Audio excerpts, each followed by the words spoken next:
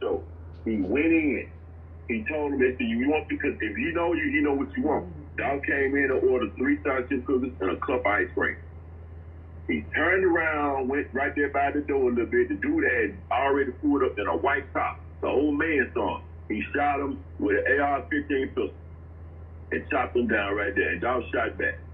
But he couldn't. He was telling the dog to stay with me, stay with me. He couldn't. Damn. That's what happened. So it wasn't 2 cars? No, it wasn't 2 cars. It was 1 car. It was a guy in a white car. And they don't know exactly who it is. So, but now it don't come up because it was next door to the restaurant. It's a dollar store, and they had a camera up there. And so it was said that Dolph had somebody in the car with him. But I'm like, one thing I will say, Dolph don't always be on point. He comfortable. That's his hood. So he'll go in the damn grocery store. I mean, not a corner store, a grocery store. Hey, it's a grocery store right there in the hood. He was parked, like, he didn't back in. He parked straight in. Like, that's how comfortable he parked straight in. Yeah, he parked straight in. He parked straight in. And I done seen Dolph at the post office. I'm dropping off finished stuff out the labels or whatever. He up there two-way line like a regular customer. That's him. See what's going on, bro? What you got going on? That's just how he is. He gonna be out there with a $200,000 with the jewelry on. He ain't driven. Yeah, and just walk around like he had $100,000. Yeah, like. But see, you understand, bro, been over there for 20-some years.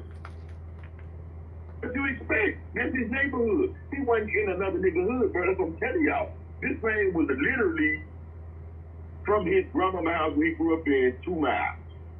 That's the same neighborhood. This man went up and down that street and went at that damn cookie store for 10 years or something. That's regular. That's a normal stock. Any store out there, that's normal. Dolph would put up at the chicken store and order a 2-piece snack box and eat it right there in the car.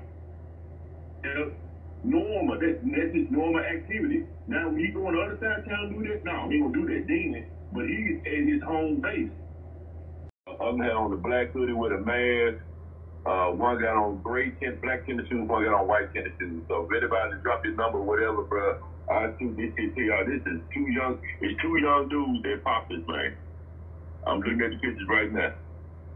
And they pulled up right at the little bumper car right there in front of the parking space.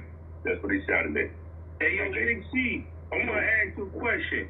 Yes, sir. So this was this a lineup, or this was just, he was just too comfortable when he went up in the store? I think he lined up. If you ask me, bro, I say that he was riding and didn't pay no fine, because he came off the interstate, so I'm assuming he came from his house.